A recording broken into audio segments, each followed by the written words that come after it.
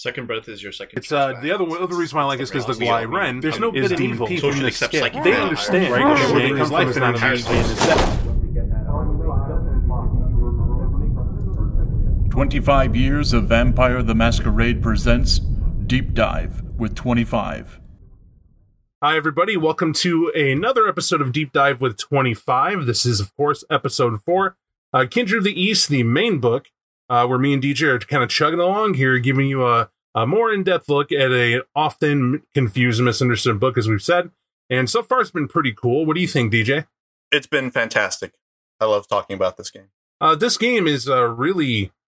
It's a lot of fun to go through for us both, just discussing and seeing where the differences lie. It's also a lot of fun in the simple fact that we understand where this book's coming from. And what I mean by that, it's hard for an author to write about a book that can grab your interest and be a discussion piece going forward. And when you're doing it for an audience that's already used to vampire or you're already used to werewolf, how do you make that difference? And it seems to me they jump through hoops to make this work. There's a lot of content to make that unique and interesting so far. I mean, to rehash real quick, we learned what a Kuai-Jin is.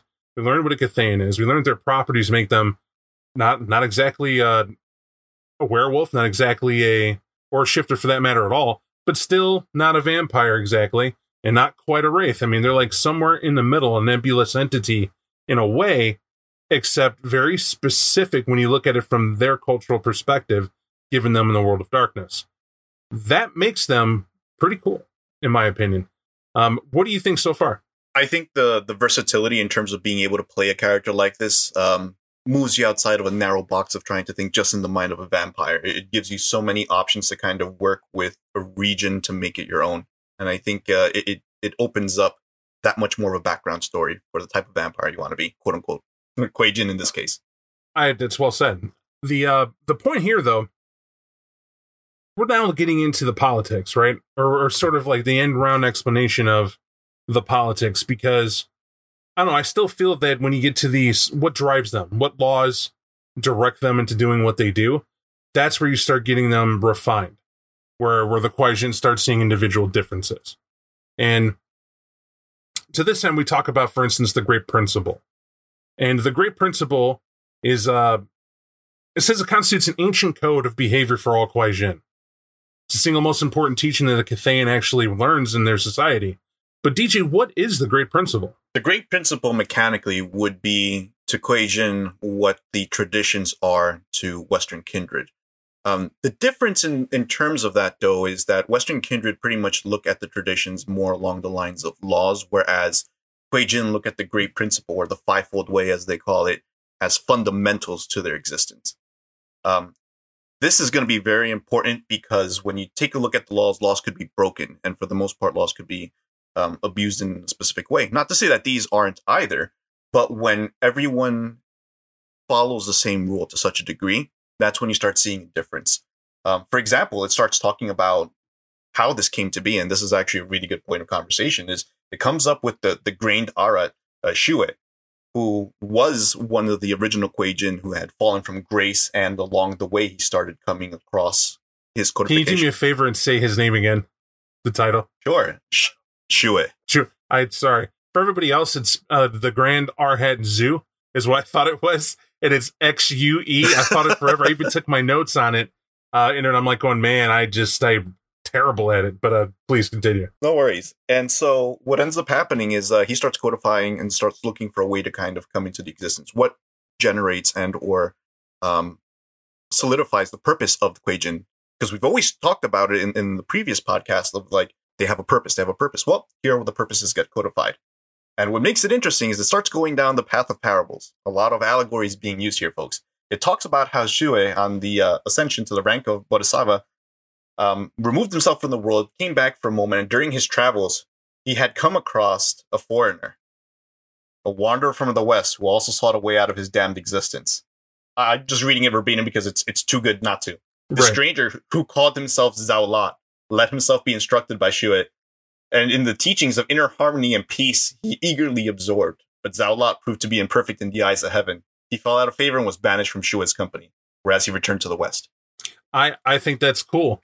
Right, because I was hinting at the fact that it looks like, he came here seeking the gold, the spiritual way out of everything and didn't come back with the brass ring. In fact, I guess she can't make all them bad decisions about children and not have to owe up to someone. And in this case, apparently heaven. And it's like, nah, denied. What's interesting about this, as you mentioned, Baristava is what Jouet is, but on here it also says he's the only one Kwai, or rather the first one, Kwai Jin, excuse me, to ascend, to actually hit what would be the equivalent of Golconda. But for them, it's almost like an ascension, isn't it? It's like they hit it and they're gone. They're done here, and they get the promised land as it is, and that is something. I don't know. That's grand. It's like it's weird when it says, nope, not only did someone hit it, we're in a society striving to do that. That's the point. And this cat's the one that came up with the whole the great principle, the ways of being, because this is what he followed to get to where he is, right? And sort of like a raising all ships instead of just your own.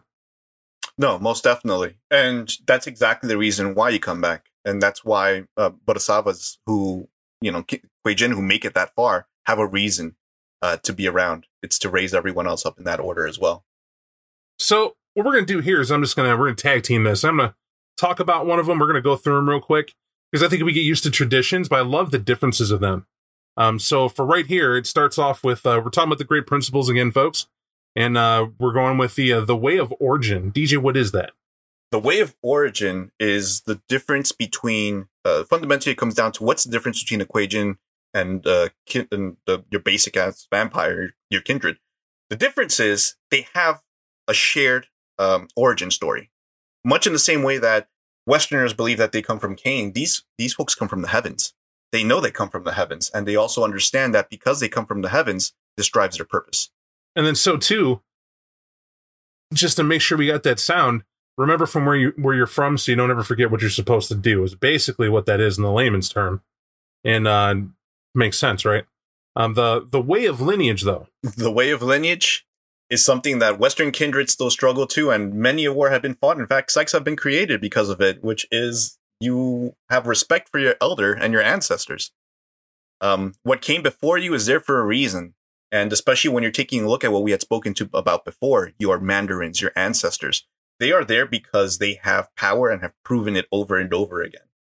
The difference, though, is that you don't hear too much about the abuse of the youthful generation by comparison, or at least it's not presented at this moment in time. And so this is why the way of lineage is strong. And it keeps your youngsters in check and lets you know that so long as you continue down the path, there is a promise at the end of it, or at least you do your chops, you'll get your due. Truth. The important thing here is that it kind of showcases the shame Westerners should have when they see this, right? It's also what I think why the Kwai Jin were really not liked. When you get to the way of lineage, they, respecting your elders, well, what is it to an immortal? Well, what it is that the people who live to be that old live to be that old. And so whatever mistakes they went through is an opportunity for you coming up to improve upon or do better. That's still there. And it's, if you're not wise enough to get that, that's where you start having, the conflicts and mistakes that are ripe with it, right? That's why the Sabbat rail against the alleged elders of the Camarilla. The elders of the Camarilla think less of the Anarchs. The Anarchs think they know better than everybody else. The way is freedom. And really, it's chaos. It's just a misunderstanding of what your purpose is, right? I kind of feel that if Western kindred had the way of origin and the way of lineage as a tradition added, that fixes them. It fixes them completely, right? Remember why you're truly here, and then remember that those who are immortal and came before you can help live a better life.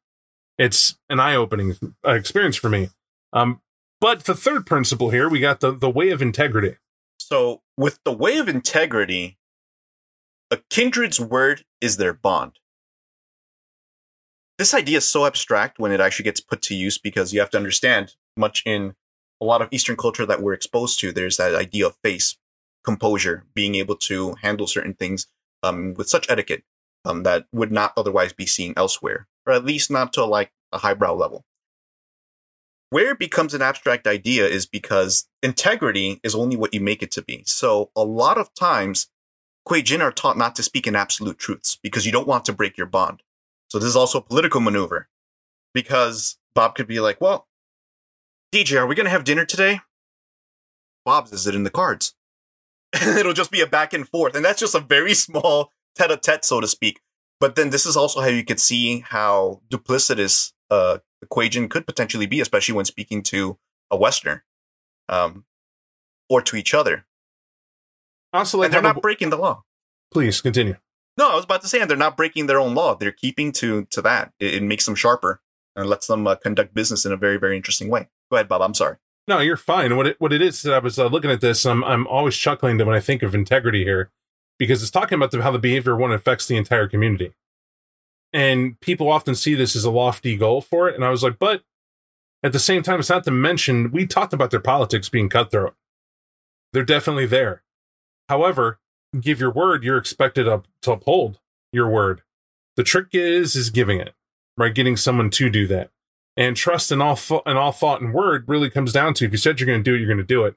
And by us relying on you, we can. And if you remember how they break up, basically they don't have a coterie, right? We're mentioning that the courts are different. And each court can be in a segmented area of a region. And so if your court's known to do X, Y, or Z, you're expected, because of this way of integrity, to do just that, despite what other misgivings you have. What you stand for is who you are. This isn't unknown to Western kindred at all. This is something, or even European kindred, this has definitely been in their existence, right? They have codes of honor where word is supposed to mean something. However, lawlessness is lawlessness. And I get how this can be misconstrued, because there is some lost sight of what the integrity would be, especially with the Western kindred. But I think here is where it's sort of like almost an elitist viewpoint. Remember how we highlighted the Kuei-jin have a built-in elitist mentality? Oh, definitely. And that's it's interesting how it comes to this. It's like, oh, we're awesome, we're good. Look at what we do for the community. Yeah, just don't look behind our door as to what's going on. Remember, then demons, where they came from. The way of obligation, though.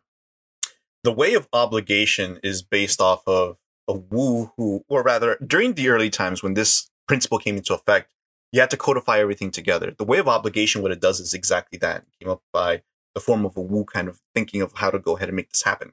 What it means. There's actually 5 obligations under this one principle alone. Right? So to go through them, they kind of break them down. The obligation of power, and that's between the Kuei-jin and the court themselves. What it is to respect where you currently are and who holds the power, and just being very, very well aware of and acknowledging what that is. The obligation of legacy, which is the interaction between your elders and those of the youth, which you had mentioned before. The obligation of knowledge, the pact between your mentor and your student. Once again, this is a mentor and student, and this is different than elder and younger. You could have someone who's a prodigy just teach you anything, and they're humble enough, and I use that in air quotes as well, to at least understand that knowledge could be gotten from anywhere else, and someone might be doing it better than you. And they codify it because that means you could start leaning on others if necessary. There's the obligation to the court, which is the obligation between a Kuei-jin and different dharmas or courts. This is kind of like diplomacy here. You might not see eye to eye, but it's at least good to know when you stand in front of another how to be able to comport yourself, whether coming in from a different location or because you just share different ideologies. And lastly, there is the obligation of the world.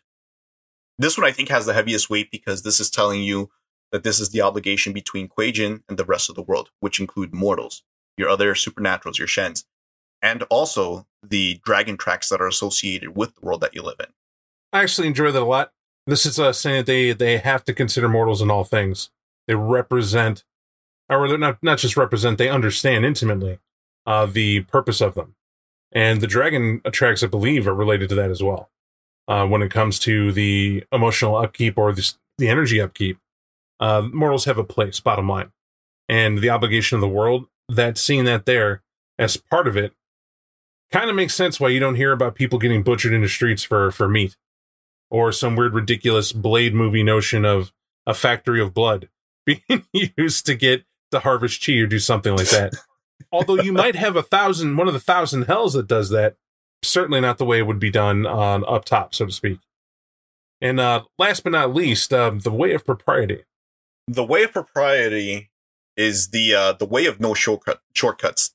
It is very specific when it comes to that, and why? It's because Kuei-jin are very steeped into their rituals, ceremonies. As we were talking about being respectful towards the dead, going through those particular rituals, they didn't want to end up the way that they were, and so they tried to acknowledge it as much as possible. What this also means is because they're not taking shortcuts, there's a trial there. There are lessons to be learned from this particular ordeal. And I think this is probably the glue of why you see them as patient or as cunning as they tend to be, because they do know everything has a time and a place to go ahead and do so. And this pairs up very well with the Way of Obligations. I rather enjoy this. This is that pursuit of perfection for perfection's sake, i.e., we may not have it perfect, but we will do it the right way because that is the way to get it done. It's as simple as that. It's a purification of thought. And as it says here, it's that they have one true nature, right, within the universe. Everything does. Every act, every item, every person, they have one purpose that they were put here to do. And because of that, whatever that purpose is, when you find it, you should seek it, or if you know it, you should perform it. And that's why it's so intimate and personal to them that they showcase this and all that they do. This is why you can have somebody take pride in being the best the best Uber Eats driver that ever was. If that's your purpose, DJ, you're going to be the best one there ever existed, right? That's your calling. Yep. And where it seems silly, it shouldn't. If everything is based on a hierarchy of heaven and hell mandate, and everything was made for a purpose, it's a place for everything in its place. And coming from that society, you accept what it is. The problem here is that I think for us, the romantics and whatnot, the idealists, this is a game of hell. If you're an idealist and you're hearing this, it's like, oh, wait a minute, I'm supposed to fit neatly where I'm told I'm supposed to be, and that's where I stay. Yeah, that could be very hard to deal with. And, you're obligated to do it. You're supposed to do it. That's what you're there to do. Does that mean no Kuai-Jin rebels? If you're hearing this, you know the system better than that. You know the game World of Darkness better than that. Naturally, there's a bunch of Kuai-Jin that don't obey this, right? Or have yet to learn it. But remember, this is what the Arhat was talking about. How he achieved his state of perfection and ascended, and why Zal-Lat failed is because if you cannot follow these the great principle, you don't accept your place in the world or in existence. This is the fundamental aspect of you falling out of it, and why you cannot hit that lofty goal, right? You have to understand it to do it. Love it or hate it, it simply is. And that's that in itself makes the game super unique and one worth having. Who knows what your principle could be? And I guess that makes character creation all the more worthwhile. But to that end, DJ, and I think you have to look like someone who's about to speak. What you got? No, I was about to go ahead and say that. This is the way the setting is also proposed is you are now in the 5th age. You're very close to the 6th age being like the Demon King's going to sit on that throne pretty soon, which also means that this is where a lot of the strife is going to come from. Of course, as Bob was mentioning, there's going to be some level of treachery kind of happening in there, some sort of duplicity. How that plays out is what creates the great drama of it. So it's not that there's a certain super uber level of superiority, but just be aware that, while these are the grounds, and this also is what causes stress and causes some of the Kuei-Jin to turn over to the Yama Kings. Why go under this structure that causes so much stress to seek perfection when you could just be as wanton as you want and serve underneath a better devil, so to speak? And we're going to shed some further light on it to kind of jump. It's not jumping ahead, really. There's chapter portions that come in here that define further the yin and yang, that go really deep into their personal philosophical beliefs of what their origins could be. I feel, though, there's more insight into talking about relevance in terms of the dharmas themselves. Now, the dharmas are interesting because these are the individual patterns of thought, would you say? DJ, help me understand what you see. When I read this book, I took dharma as being philosophy of life for the Kuai-Jin that came out, that bears certain characteristics that are the same. But that would be short-sighted, would it not? It would. And the reason why is because the dharmas are I almost say they're better than paths in particular, because it's not a way of keeping. Whereas a path is made in order for you to be able to sustain yourself and keep yourself away from the beast, a dharma is made for you to be able to ascend. Okay. Think about that, right? Because, I mean to say it in this sense, you have these structures in different paths to not fall to the beast, whereas a dharma is made for you to go up. So you're not trying to hold yourself back, you're trying to push yourself forward.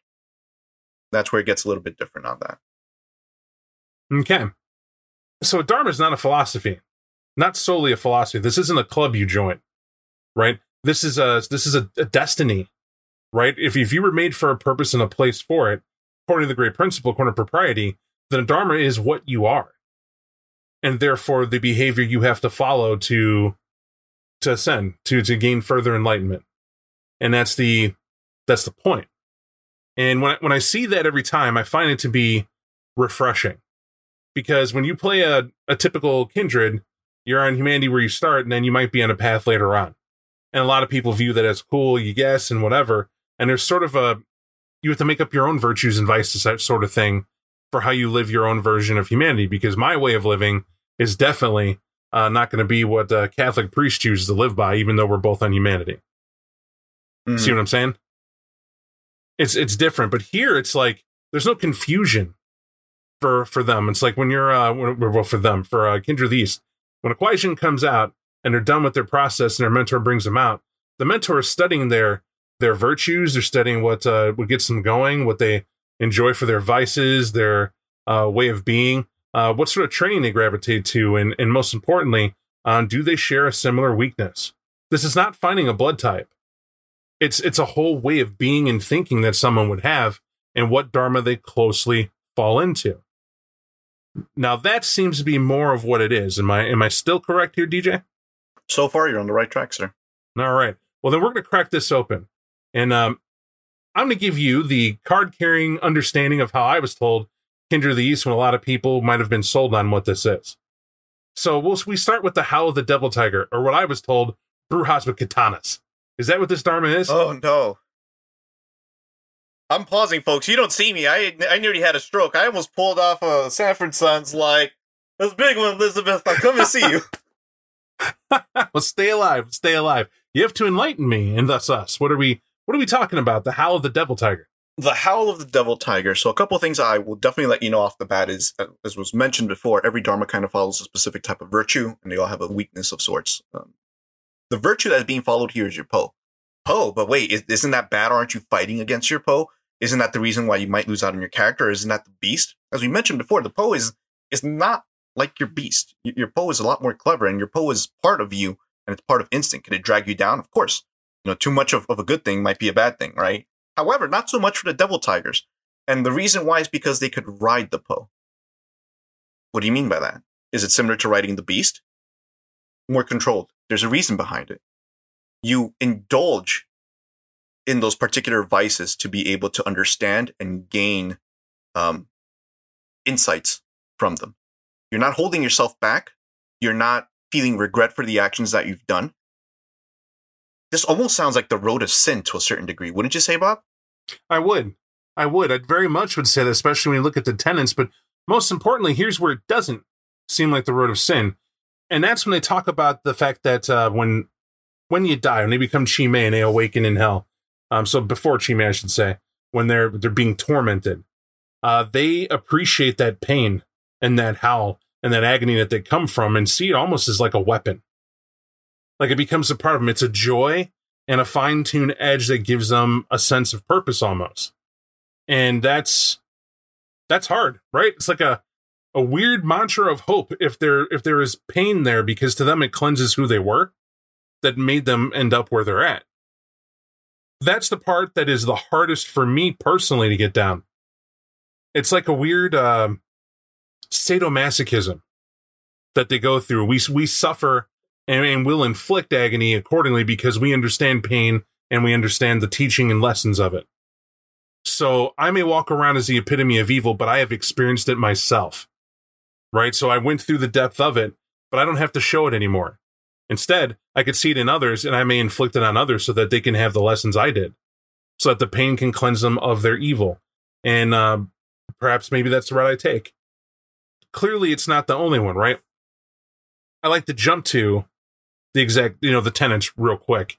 Ride the demon, do not let it ride you. That's still very similar to a Camarilla mindset or a humanity mindset, right? Yet here, you would lose sight of it. They're not referring to your beast, right? They're not referring to that.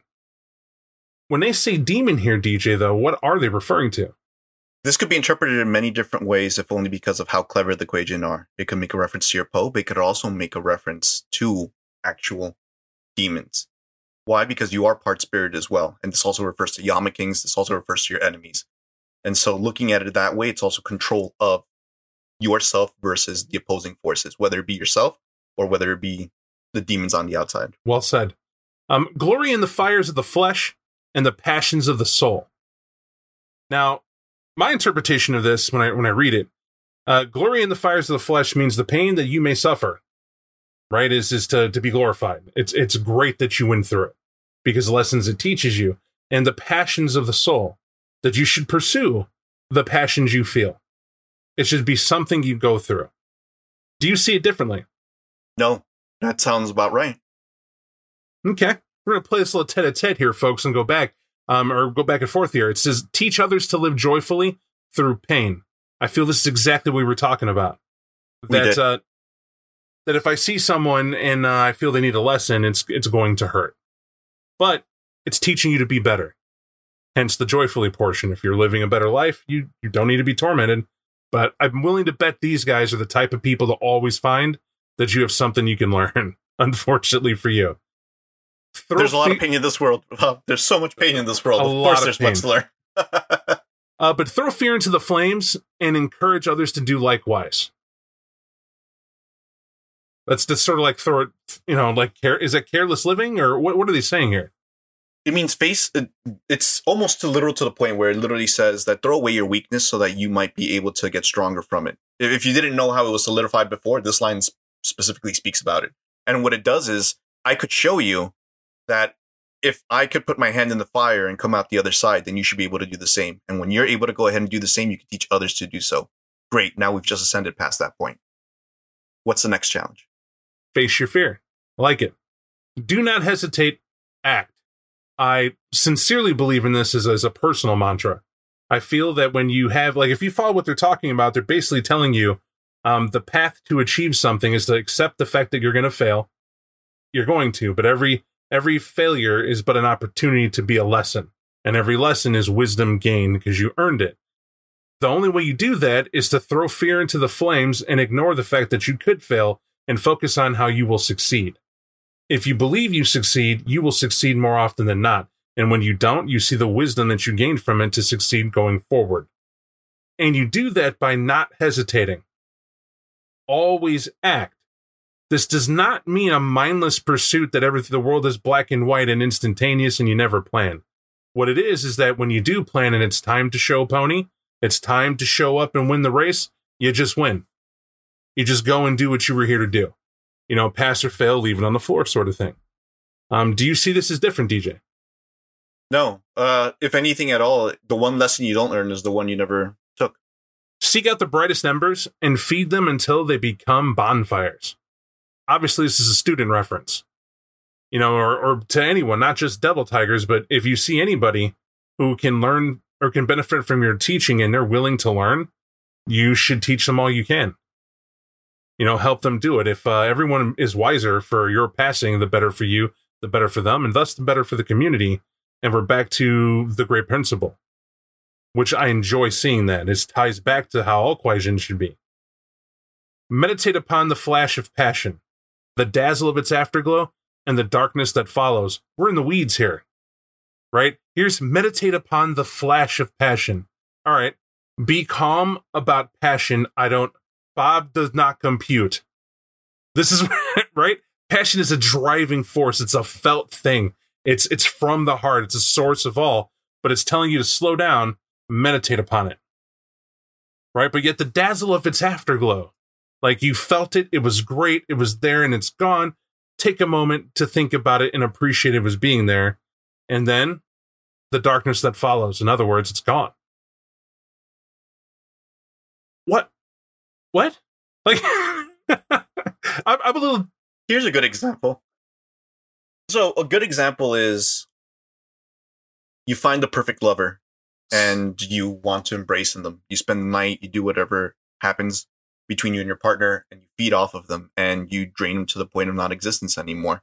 You lived that passion because it was there for you to be able to do so. Now that the action is done, you meditate upon what what you gained from it, because you should gain something from it. Because if you don't, then it was a mindless act.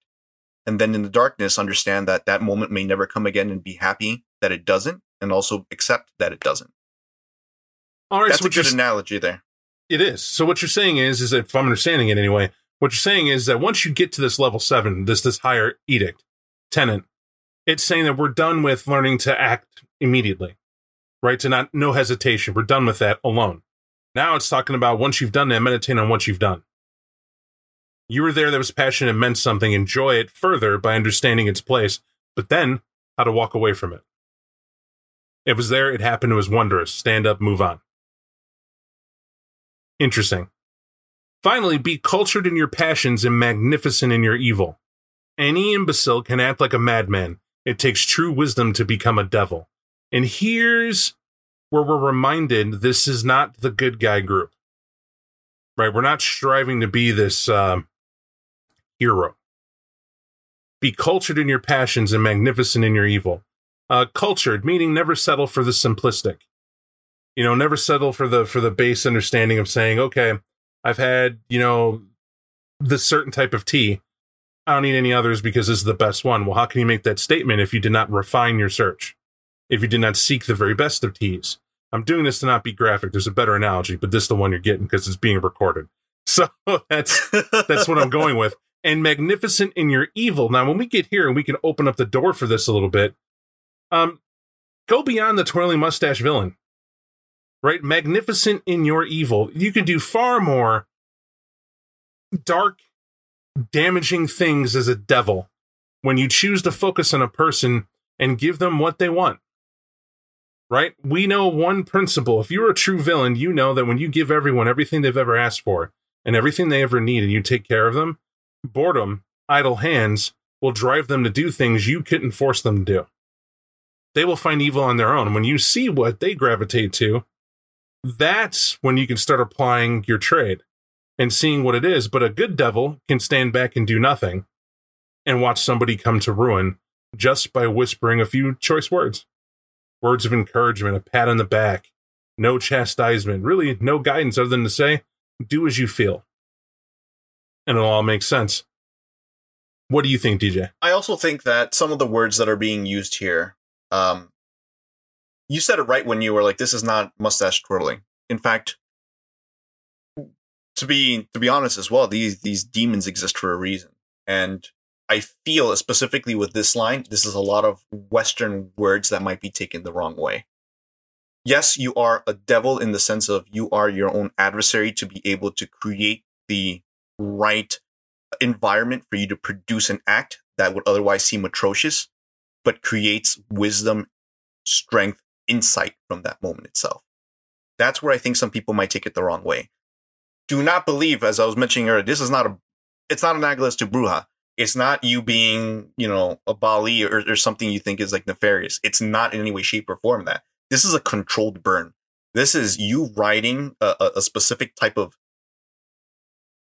anguish to enjoy it, to live it, to breathe it, and then release it back into the world with a purpose behind it. Not just because you want to twirl your mustache upon it, because that's the reason why you become cultured in that passion. If you're going to drink your tea, if you're going to go through a ceremony, if it's going to be the stage of the vampires as they were in, I forgot it, in an Interview with the Vampire, that huge stage of performance piece, or even if you ended up becoming a serial killer or something else, it's nuance, and you're doing it because there is something behind it.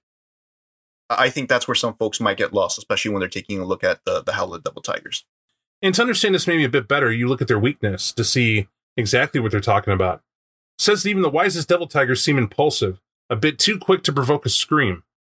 The younger ones are clumsy tempters or raging killers, and their elders aren't much better. Subtlety is not the Dharma's strong point.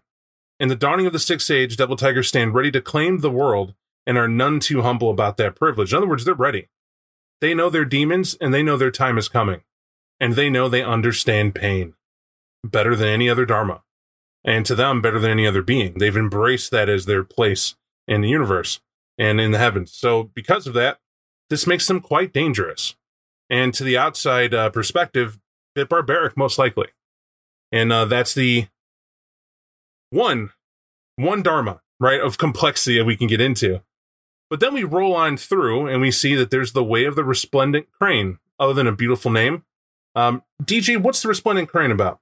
Well, the resplendent crane, they espouse the virtue of the Hun. Hun is the logical portion of your existence. It is the rational side of you. What makes them interesting is the fact that there is law. And if everything has to exist, it exists for a reason. And so long as law does exist, then we know exactly what path we should be following. Much in the same way the Fivefold Way has existed to cultivate younger Kuei Jin into becoming useful members of the society. So then, because that is a thing, then surely by able to follow law and the rationale that follows behind it will lead you towards the path itself to achieving the rank of Bodhisattva or more. Now, things to note about these guys, and what you said, these people believe that when they went to Yami, going to Yami wasn't enough for Kuei Jin. That was not enough penance in their belief. That they must bend things straight, i.e. the things that were broken must be mended. And that's, to follow the straight and narrow path is what they believe you're supposed to do now. But that's all things. In this judgment makes them quite shrewd, rather dangerous in my opinion. They also claim that the Great Arhat, with the Grand Principle, knew of this need, citing further that pride had slapped the face of heaven, and heaven had responded. And that's why there is 1,000 hells, and they were in it and whatnot. The unworthy, he noted, had not been destroyed, but were left to ponder their curse. Now, this is where I'm like, if they're aware of this, to ponder the curse was something to be done. Western kindred, right? There's that too. And maybe we're all sitting in the same soup, creature-wise, and it's when we're here to I don't know, maybe lament, maybe be healed, who knows? But they ain't got time for that. A resplendent claim basically seems to be the people who are going to judge you and kind of force you back into the way things were meant to be. Is this our hero dharma, DJ? No. This is once again not your hero dharma, not your enemy dharma. This is, you know what this is? This is your Judge Dredd. This is it's fun to watch that movie and see like this guy has no mercy for anyone. Think of how scary it is to know there is no mercy or way out when the Judge Dredd comes calling. Judge, jury, executioner. It's exactly that. Now, I'm going to throw this up. We're just going to roll through them again. We got through tenets again. Follow the 8 Lotus Path. Man, what's the 8 Lotus Path? The 8 Lotus Path is a collection of analects and koans that give a formula for salvation. To go into them, I guess we should because it would be interesting, of course, is the first lotus offers the recognition of hope. The second lotus demands virtuous existence. The third lotus involves nurture, rewards for virtue, correction for recklessness. The fourth calls for the purgation of the wicked. The fifth encourages instruction. The sixth demands law. The seventh lotus is the mortal law, which gives way to harmony. Notice how I mentioned mortal law there, folks. We'll get to that in a second. Oh, yeah. The seventh lotus, the mortal law, gives way to the harmony. And the eighth lotus, once again, transcends the living world and unites it with the spirit. Upon meditating the 8 Lotus Path, the crane must discern of what it must be done. So this is hardcore. Off the bat, we have 8 more laws that you have to follow. They like laws so much, they come out of hell looking for 8 more to follow. Like we figured this out, and these are some big, beefy laws, right? We're talking about the one of hope. Okay, that's a good Lotus one. The recognition of hope, though, that's the key. It's not that they're being hopeful. They recognize that hope is a thing. Also, it just mentions you offer the recognition of hope. It doesn't mean that you're a good guy, because the recognition of hope might also be just to kidnap someone's child and make that person witness that their child might be within their reach so that there's enough to fight for. Exactly. It's so bad. It's so evil that it's not. I don't even want to call it evil, because some people are like, "What's so wrong with that, Bob?" I think it's very wrong to hold a child to force the parents to do better. However, let's not stop there. So let's say we got that. So they demand a virtuous existence. Wait a second. You recognize that I got hope and that I would do something for this child, but now you demand that I live a virtuous existence or else. Okay. So it's not necessarily what they follow alone. It's also what someone else is going to follow, or they may make someone follow. Yeah, it does say that they do follow this to some degree. But what do they consider virtuous? And then that's why I liked at the end of this, how you said it. It's a crane discerns what must be done. right? They are the ones who determine what the action is. And it's because they decided it. No one told them they could. It's because they decided it, Nope. right? That's what's messed up. Rewards for virtue, though. Correction for recklessness. Do you get how that works? I'll reward you for being a good person, DJ, but I will correct you for bad behavior. Notice not punish, but it's punish. Let's be Western about it for a minute. Hey, they're talking straight punishment coming for a lesson, right? Yep. Now, we got purgation of the wicked. We get that. Wicked will be dealt with. But again, by whose ruler are we judging the wicked? Now, we encourage to instruct people while the sixth demands law. Man, this is confusing. Some mortal law as well. Are you telling me, DJ? We're back to this. I got to follow the mortal law because it leads to our harmonious existence, but then I got to, what am I, a cop for cops? Am I the supernatural police sent from heaven to help the police who are here make certain that the policies that we agreed upon are now enforced? Bob, there's balance in all things. And if we don't follow, if we even skip, remember, there is the obligation for proprietary. There are no shortcuts. So if this is the building block, we gotta follow the building block all the way from the bottom up. Hard mode. That's what we're calling this, hard mode, right? It's gold, and that's just the first tenet. Second tenet is follow the fivefold way. And the fivefold way has to be... It's exactly as we had spoken about. The laws that were given to every single Kuei-jin to kind of integrate themselves with what you Westerners would call traditions. Exactly, and it's weird because it's the great principle, right? And they list it as number 2. So that 8 Lotus Path is driven into their head before talking about how all Kuei-jin can be. All right, fair enough. So pretty hardcore, maybe a different way. That order means something. When you lose control, make amends. The demon guides you, but does not own you. All right, this is a ride the wave, isn't it? Isn't that what the Sabbat do? Not so much, because at least they're penful for their actions, because they have to be. They are very well aware that it's a matter of saying my bad instead of getting away with it, going like, I don't know what just happened. I'm not dealing with that. The other difference is, once again, here's what we talk about. The Po the Po is part of you. Hence why it guides you. It does not own you. So long as you're aware of it, you heed the necessary actions. The same way Bob might just tell me, hey, DJ, you want to walk into the middle of the street? That sounds like a great idea, Bob. Whose fault is that I followed that instruction, right? But Bob might also be like, hey, there's 3 people coming in dark in your way. You might want to cross the street. And I'll be like, Bob, that's a great idea. Once again, instinct versus rational action. So, all right, when injustice or corruption appears, correct it to the best of your ability. I dig it. Injustice or corruption, whether, anybody who's trying to do you in, I guess, and it's a bad thing, or you're trying to corrupt you, they should be immediately corrected, right? We jump in as the superheroes and we make that distinction. To use, and this is where the way of integrity kind of works in, because they said correct, you could take any measure to correct a wrong. That's... Can you help me out? Is this Judge Dreddism? It's Judge Dreddism. It's, Bob, you jaywalked. It's, you know what? Maybe you don't need your legs. Let's go ahead and shoot them out. Or maybe a couple years in the ISO cubes, just for jaywalking. Yeah, a couple years in the ISO cube.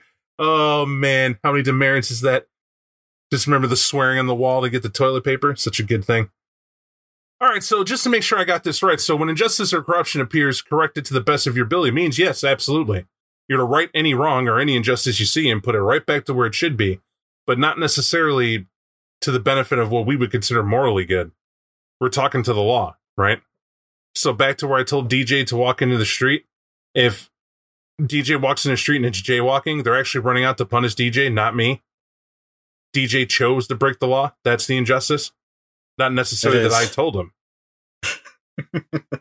Right? That's jacked. But no, you're right. But the moment DJ goes, well, Bob kind of told me to do it. We're both screwed. Right? Because I corrupted him to do it. He did the injustice, and we're both going in the ISO cubes now. How dare us? Right? Be generous to the worthy, defend the weak, and instruct the young and errant. That's self-explanatory. When the wicked will not listen to reason, straighten them as you were once straight. Now this is so jacked.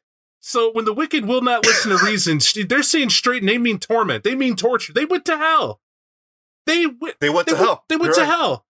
Right. So they got like a little chamber somewhere. They're like, what? I can't even imagine. The hell of boiling oil comes to mind.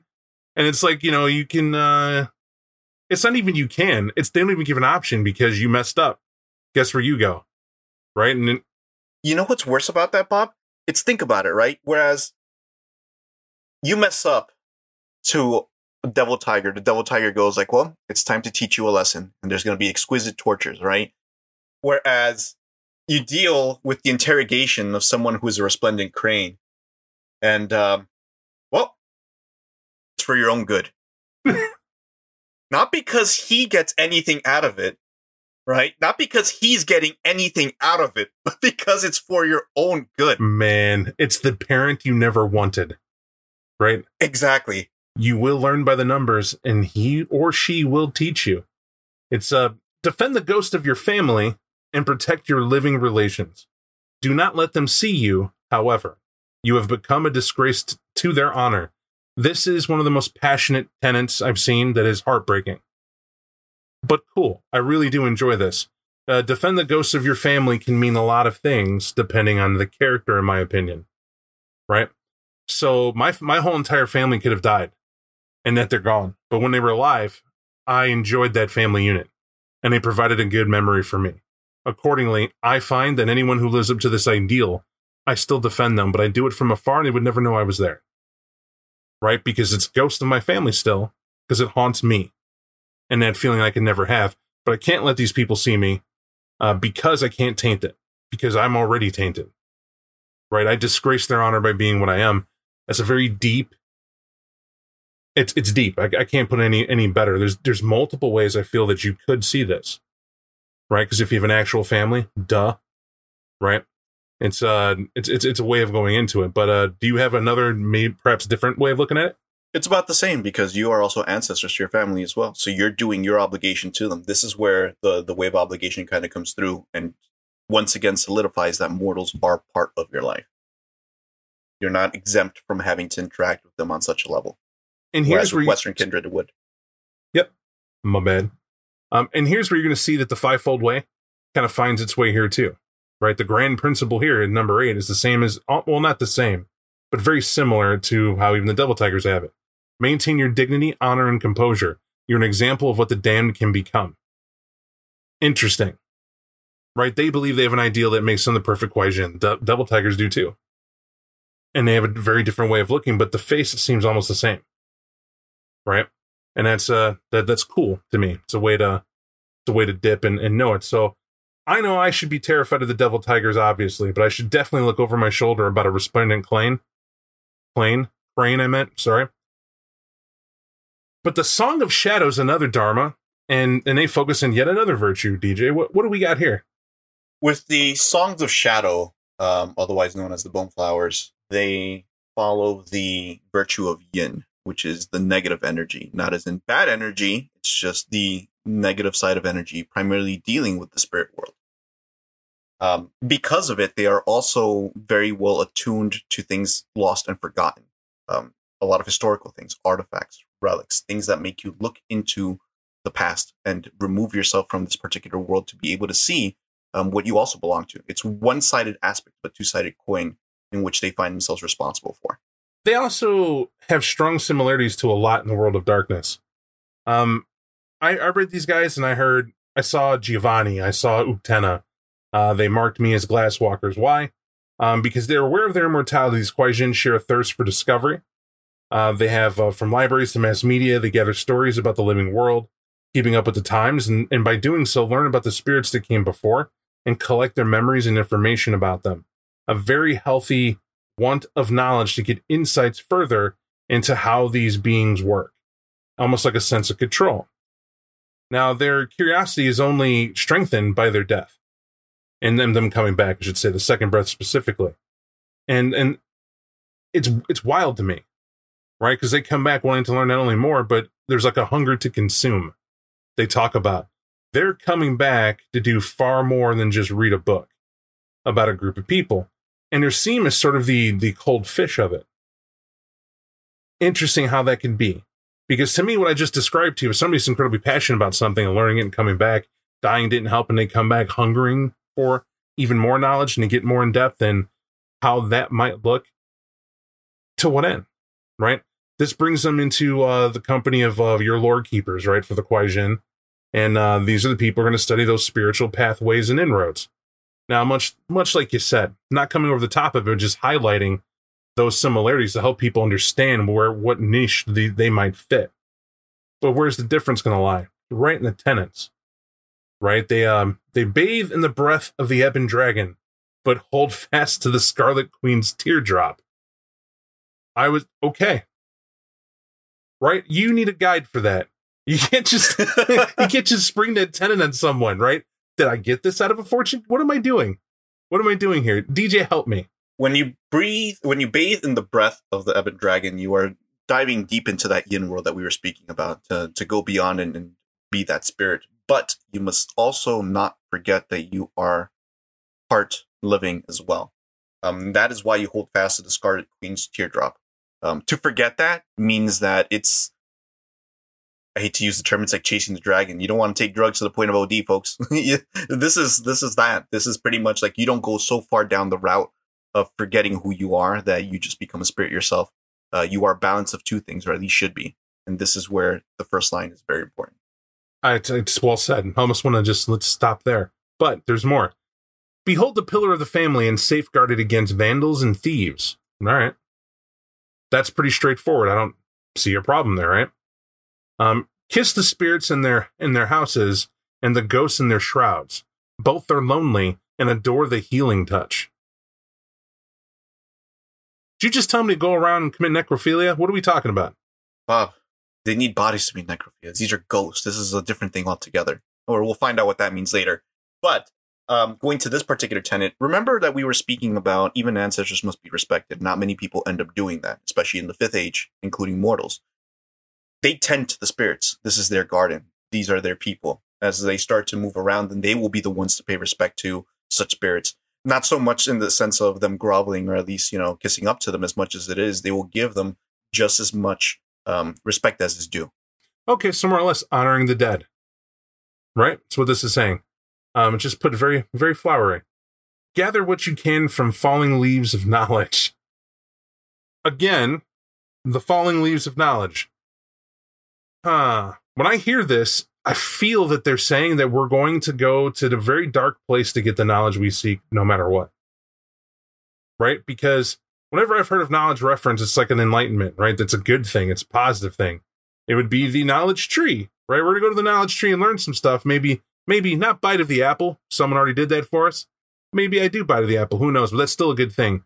But when I hear the falling leaves of knowledge, I think of the knowledge lost, the knowledge that's no more, or that is forgotten, that is hidden, that is occluded, the occult. What do you think? I see just a little bit of a difference there in only terms of perception. Why? Because you're right, the tree. But what does it mean when the falling leaf? There's a car accident that's happening in front of you. This person's life is about to end. What do you do with that information? How much can you glean from it? So you take any moment that's presented to you as it is presented, and you savor it, or you glean as much as possible from it. This could be anything at all. And what they mean by falling leaf is like once it touches the ground, that moment's gone. So be there to capture that moment. Be there to capture that knowledge wherever it may come from. Bravo, sir. I was speechless. Listen to that. Press the truth like fine paper and ink. I may rephrase that. Press the truth like fine paper and ink it with the visions you have seen. So this here is record it. Know the truth. See it for what it is. And basically don't... it's clearly studying it, right? Because when you do ink to paper and you're going to take an impression of it or what have you, you're trying to capture it to study it for knowledge. And that's clearly what that's saying. Give freely of your knowledge, but wrap it up like a precious gift. Again, that's pretty straightforward. But look beyond the obvious and discern a deeper meaning. That's what these tenets are written as. With 6 as well, Bob, think about it, right? Give freely of your knowledge, but wrap it up as a precious gift. What is not to say that the knowledge that you give is duplicitous, and it's up to the person to interpret what type of knowledge you're kind of handing off to them. Certainly, I agree with that. And then they could literally be so devious about it. Their precious gift could be a really, really horrible interaction that you have to go through, right? What if, you had the option of going like, well, I've only got enough money to, I have this paycheck. I'm taking care of my grandma. She's in the hospital, and it's all I got. And I work week to week, month to month, just to be able to keep her on life support. And then my parents died, and someone's got to pay for their funeral. Well, there's some knowledge to be gleaned there. What do you pay for? What type of interaction do you have to go through? And as that information is being given to you by someone who is a bone flower, they're trying to teach you something there. So that might be something to watch out for when dealing with you. I like it. Console the grieving and remind them to respect the dead. This goes in with the other tenets, in my opinion. Right? I mean, naturally it folds in, and it's a higher one, but to what degree? I feel it's almost where we're stepping into the weeds of too philosophical. Right? Console the grieving. Okay, yeah, I do that. And remind them to respect the dead. Why isn't that the first one? That's the one question I have. That seems to be the most simplistic of all of them, and that's rated high up there. The reason why is you're not wrong, right? Because you figure that this is under the assumption that if this was the first one, it's under the assumption that the person who's particularly following this path is compassionate in any way, shape, or form. There's a certain level of compassion that's missing from them. And the reason why bathe in the breath of the living dragon and hold fast is because you have to ground them. If they're not grounded at this, they're not going to anticipate being able to put the other tenets into place, which is another reason why their weakness is very unique. It's not unique, I should say, but it just speaks very simply about it, which is they are cold. They're cold and dispassionate. They start sounding like white as corpses, skin stretched across the bones that make them seem fragile, almost girlish. The winds of death whisk their voices away, and they speak in the eunuch's whisper, and sometimes aberrant in a beautiful bone flower's face and faraway gaze that she never seemed to care about anything that happens. And it almost seems like the songs drown out mortal concerns. And to this end, we say, obviously, there are people who have decried a lot of Kindred of the East when it rolled out as being a comparison for multiple clans in one, and to an Eastern feel. Yes, this screams it, right? But they're not just. It's flavors of it. So in here, they're talking about almost like a Cappadocian flaw. That's what it is, like a demeanor, like you could see where ideas compound to make something different from the whole. Again, this is all about perception, though, and how you enjoy it. And there's definite romantic pieces that they strike in here to make it seem more than it is. I just feel that people have to do that, because I had to pump brakes, reread these, and look at it and see how I might portray this. This isn't about they either hit the mark and failed, or they got it and it's slam dunk and it's brand new and oh my God, everybody's talking about it. It's, this is fun. Let's have fun with it. See what I'm saying? It's something to keep in mind. Similar, yet different. I'm going on, though. We have the Path of 1,000 Whispers. This is, I don't know, DJ, I'm going to let you still take the helm and go and keep it where it is. These people are a little interesting to me. But give me your interpretation. What is the Path of 1,000 Whispers Dharma? So they espouse the virtue of balance. What that Dharma follows is the fact that I'm just going to read this one segment that sounds amazing. Observe the humble centipede. Unlike the cricket, he does not jump. Unlike the wasp, he cannot fly. Instead, he trundles along 100 legs, each connected with a segmented body. Each segment moves harmoniously, yet contains its own set of legs, its own shell, and in some way, its own heart. What they espouse is, in terms of that balance, is knowing that you can't just gain an experience one time around. Everything is its own thing. And as we were mentioning before with the bone flowers, like as that falling leaf falls down, it's that one moment in life. This is the path of that one moment in life forever and a day. It could literally be a day's worth of a life. It could be 100 years worth of a life, etc. But they go in pursuit of making sure that every single time they take an identity for themselves, they live it to the fullest before recognizing when it's time to let go to move on to the next. And it's such a foreign idea there. Bob, before we even get to the tenets, how do you feel about that? Just that thought alone. I gotta tell you, this the Dharmas remind me of werewolf auspices. Strongly. Right? The Devil Tiger rang out to me what an Ahriman might think. In a lot of ways, right? I'm looking at these guys. Well, the previous, the Shadow. Songs of Shadow remind me of Theurges, right? This seems to be the feel of it. The Resplendent Crane, I can't say that. I don't know why. The Resplendent Crane, they bring Philodox, right? Something that would do the judge. These guys are like Ragabash to me.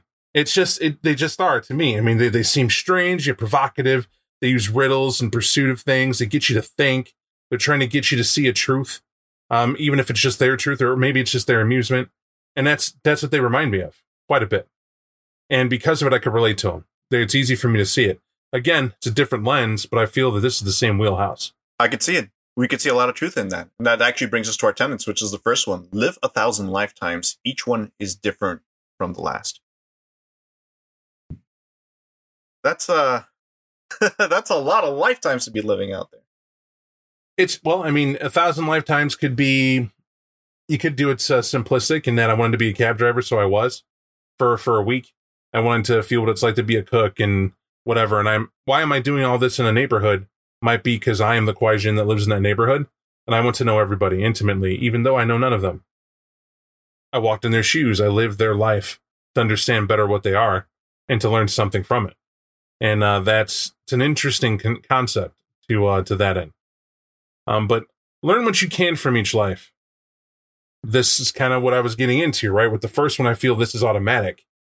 Why would you be living different lifetimes? Clearly, it's to learn something, the pursuit of something, right? Change as much as possible between breaths. What are they driving towards?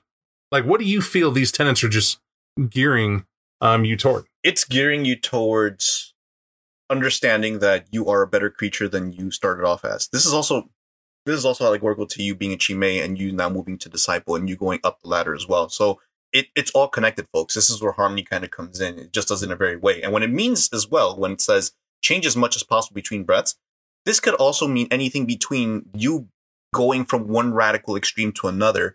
It could also mean that as you pursue your grand goal, whatever you had used previously as your building block towards that one grand goal, this next lifetime is going to get you closer towards it. Now, let me point out why these beings are demons, that they come from hell, and you shouldn't forget it. Tenet 4 is the cruelest fate I can see. It says if you grow too close to something, kill it. It will only hinder you. And that is where, ouch, right? We tell you to live 1,000 lifetimes. We tell you to learn from each life as you can. Change as much as possible between breaths. But the moment you get attached, clip it and move on. Kill it, specifically, is what it says. And we'll just put 5 in with 4 where it says turn your back on each life as you leave it. No remorse in it. You were used for as much as I chose to dance in your shoes, and now that it's done and it's gone, I move on. What if I were your husband? What if you messed up and made me love you?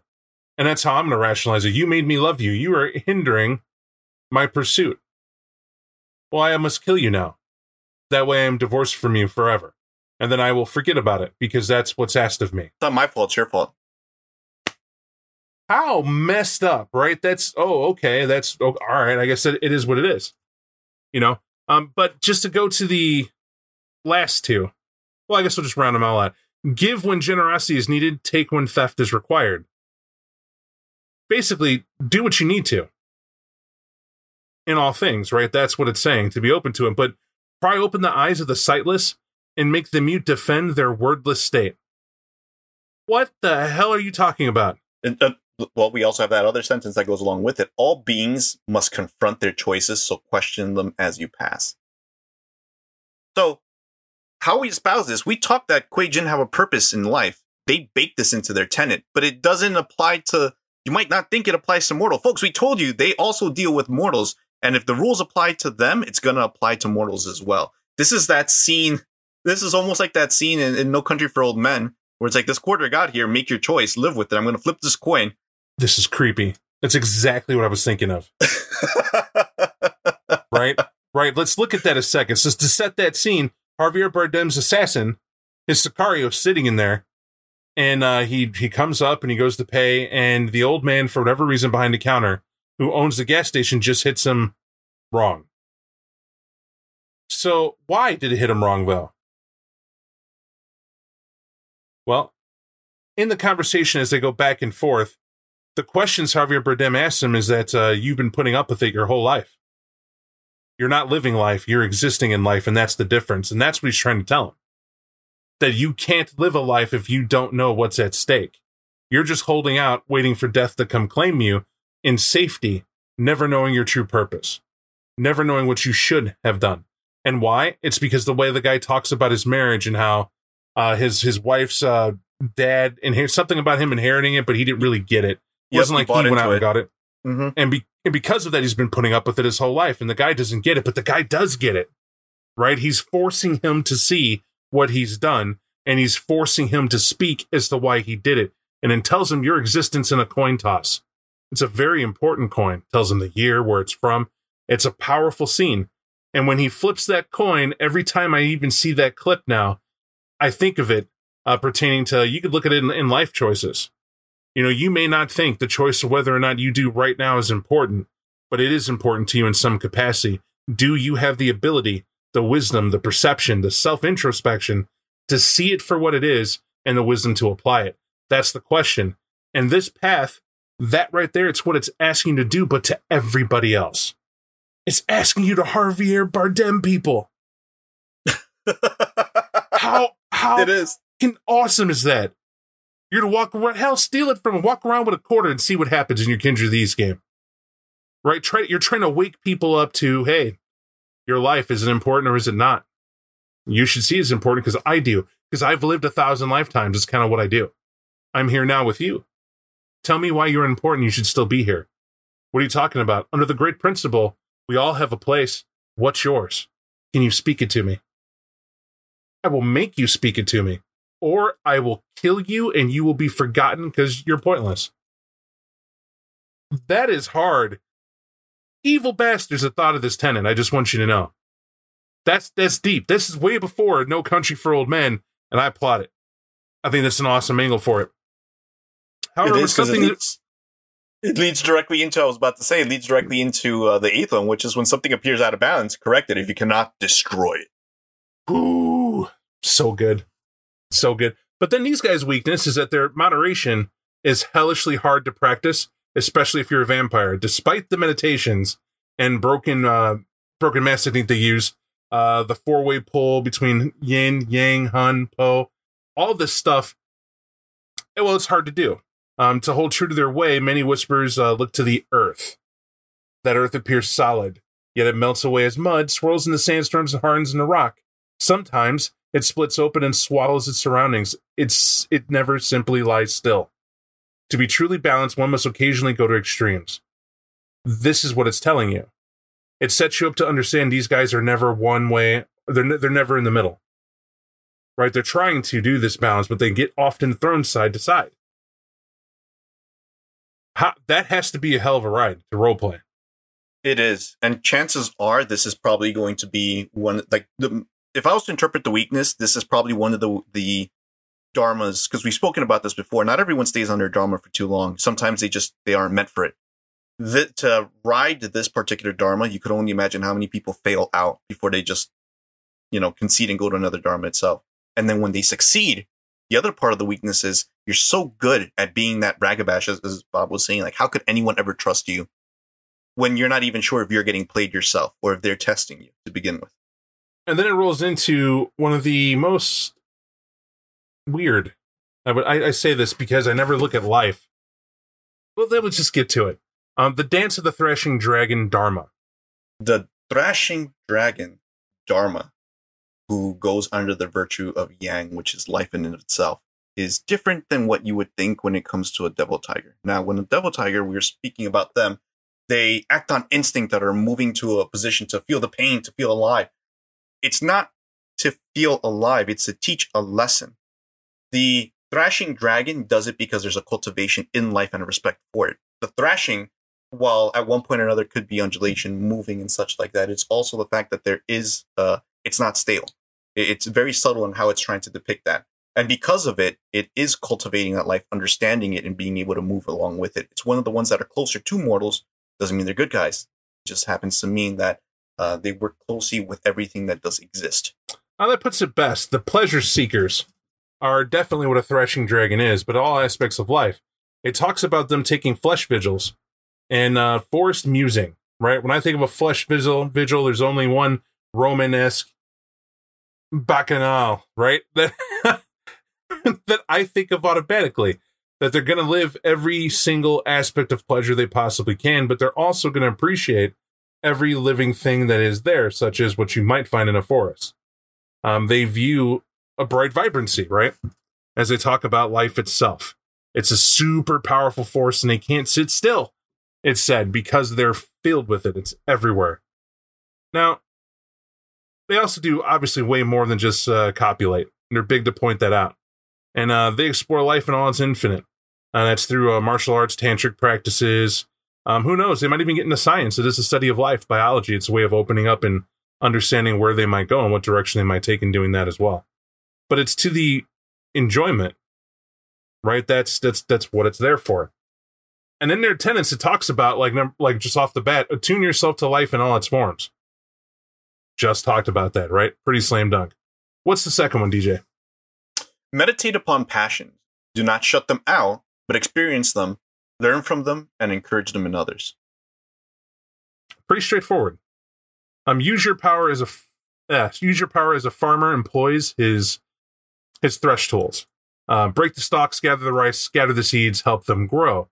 And use your power as a farmer employs this. This is such an interesting way of putting it. Right? It's telling you to lay the groundwork for the pleasures you're going to enjoy. Cultivate them. Help see them to fruition. And share them with everyone, basically. Spread them around. Now, we can make a silent joke about STDs, but I think ultimately, if we mature a little past that, we're not off the mark. Right in this, it's talking about the appreciation of life. I automatically think of people, or the Thrashing Dragons as that group, that might deliberately take affront to certain practices that are done now. Don't you think so? It is possible. But is it? Because when I read this, if you're looking at it, break your stalks, gather your rice, and scatter the seeds. What if you just happen to have a family that is just has some sort of genetic deficiency in them? Well, might be time to play eugenics with them. It might be time to cultivate your mortal herd to be able to provide for your woo and or the court. And this is why you're able to look at a thrashing dragon in a very, very particularly advantageous position. So the thrashing dragon is a point to understand, because these people are tyrants of life. That's how I see it. Right? And their fourth tenet, help all living things thrive. However, when something appears to be dying, consume it and send it back to the cycle. This means they're not keeping those with disease, those with difficulty in life. This to me reminds me of the Spartan cliff. Child's born with a deficiency. It's not going to live to its full potential. Off the cliff it goes. Try again. Plenty of opportunity, just have back at it. And once again, in the Dharma that's supposed to espouse life and you think would be the good ones, hell reveals its ugly head. Right? Still right there. Its core is there. They get to play God in a way. And that's actually a cool aspect of them. I think it's interesting. Half-life is an abominable state. Be as alive as you can be, which means they're espousing to be extreme in how you are. You shouldn't half anything. And that's one of them. But DJ, what about the sixth one? Guide the sun up each morning. Sleep when it is risen. Yeah, if you heard that, I'm just going to put in Bob terms. I woke up, and when I go to sleep, it should be dark out. What the hell is it saying? Guide the sun up each morning, sleep when it is risen. When it means guide the sun up each morning, it means you are taking action. This is also allegorical. You're taking actions to make sure that the world continues to proceed in the way that it has done before. Whether it is making sure the nightlife is continuing. Yes, guide the sun up each morning, but what are we talking about night? No, it's, like I said, everything eventually leads back up to, in the morning, things will go to where they should be. You are part of day and night. And in this particular sense, it means make sure that you put everything in order. If you're sowing your seeds, whether it be, it's so horrible that we think this way, but if you're sowing your seeds to go like, you know what, maybe I do have to have that brothel kind of come up this way. Well, maybe at night I'm going to make sure that these, young men and women end up going down this route. And by the time the sun comes up, meaning by the time the action has been completed, things are in motion. And once they are in motion, then you can put yourself to rest. Now you've done your portion of it, and then wait for the next evening to come about for you to be able to guide the sun back up. And now here we are with me going, okay, haven't talked it through a bit. You're helping me see reason. I think I know exactly what they mean. Guide the sun up each morning has everything to refer to the fact that each day when they awaken, their energy, what they are supposed to be it to its fullest, right? To its absolute fullest. However, when they sleep when the sun is fully risen, because they should be, well, they're dead, right? They're They're demons, they're devils. They know that. They take acknowledgement of it. But their purpose is to help life flow. Enjoy life for what it is, and energy should always be with you, but get out of its way. Right? Because they are not in it. They're not there to... They can't produce offspring like that. You know what I mean? They're not here to, well, normal offspring. Hold that. But if you follow what I'm saying, it's sort of an example of do as I say, not as I do. That's the same thing, but whatever they get going in terms of life, they'll kind of step to the side. And that's my stab at it. That's my stab at it. The truth is, on that tenet, I would shrivel to be the ST on there. What do you guys think? Because I'm looking at DJ and I heard what he said. Sounded a little confusing. Maybe it made sense to you and I'm just a little thick. But what I said, I'm a little shaky-jakey on it too. And even when I read this before, I was like, I literally have a note. What? Question mark. Like, all right, I think I get it. I ain't go get past number 5 when I'm saying this on this if I have to hit 6 before 7. But 7, I do feel I understand. Laugh often and help others to see the humorous shadows. Right? It's pretty simple. Enjoy life, help laugh at yourself, and it's no big deal. The humorous shadows. And that could be just as simple as no negativity. Right? See the humor in it. Dark humor is fine. Right? Someone fails, it's cool, but this is also where this gets dangerous. They may see death as humorous, depending on what it is, right? Remember, Spartan Cliff, they like it. Things like that, right? Their humor may not be the one you're looking for, but they have it. On 8, protect the spirits. Without them, the life balance or the life dance stops. And this is where it's like, wait a second, then maybe I was right in 7. It is about the acceptance of death. And maybe the humorous shadows is a different type. Maybe it refers to that directly. This is something we're deep reading, especially to those who enjoy it. In other words, the Dharma books, which we will get to, will shed some light on all these tenets and more. We're just giving you the rough overview to show you how deep they are, right? The Dharmas, folks, I'm going to say are the biggest draw for Kindred of the East for me. I don't know about you, because it's not just a quote-unquote different clan. It's also a different way of being. It's a different way of seeing. It's a different way of approaching something. It's an RP challenge, for sure. Right. This is interesting. And before I forget, DJ, I left this for you. What weakness does a thrashing dragon have? A thrashing dragon, as could be expected, because it's perfectly written on this part, are shameless, impulsive, lusty, and violent. Most go naked or nearly so and delight in smashing social customs. Confrontation is enlightenment to these vampires, and they go out of their way to enlighten everyone in their vicinity, as we were talking about laugh often. But it doesn't just end with sex. The hunger stakes into a little turn into it with philosophy. Essentially, what ends up happening is they drink so deeply that they become gluttonous in the actions that they do end up taking. Sometimes they'll take it to extremes, folks, and that's what you have to watch out for when it comes to a thrashing dragon. In fact, these thrashing dragons are most also culpable for creating Dhampir. We'll get into that in a different book. However, you could only imagine that because they just don't care about anyone else outside of the experience that they're going through, this is where you start seeing issues, a certain level of selfishness. So here we have a very interesting thing, right? Talks about that they practice cannibalism. Absolutely. Why not? It's flesh and it's a pleasure. They're violent. You know, they're Devil Tiger's best friend. And they can be. Right? But Devil Tiger's about pain, not just violence. But they're about pleasure and pain. But not pain for them to feel, to inflict on others, because that's violence begets violence sort of thing. But then I say beneath the revelry, however, many dragons hate themselves. In a way, their hunger is a denial of what they have become. By consuming life force, they secretly hope to undo their curse. It'll never work. They are torment incarnate in that regard. So again, we see hell, and we see that weakness, and we see how it taints everything they're about. As the Yama Kings are very clever in the construction of what they do, and that's where it is. So too it is that we're going to end this pod where it is, and that somber note, almost. I could hear it. We never said what the crane weakness was. I just caught my note here at the end. The crane weakness. You're right. The crane weakness. Well, folks, as you can imagine, don't upset your mom or dad. Don't try getting into a law fight with them, because the crane are exactly that when it comes to it. They have no tolerance for anyone trying to break the law in any way, shape, or form. Any type of rebellion or rage, or to be like, well, but mom, I got a B+, and it's like, but I expected an A. But there isn't. And that's why one of the sobriquets that's currently used is they are known as the shiny ice guardians, like ice cold guardians, because they just don't care. They're almost crazy enough to the point that if you're Harry Potter fans, they're tormentors just kind of floating around your back, just waiting for you to mess up and or correct you. every time something like that happens. You don't want one of them hanging around you. What I can tell you is, folks, that we're ending here on a great note.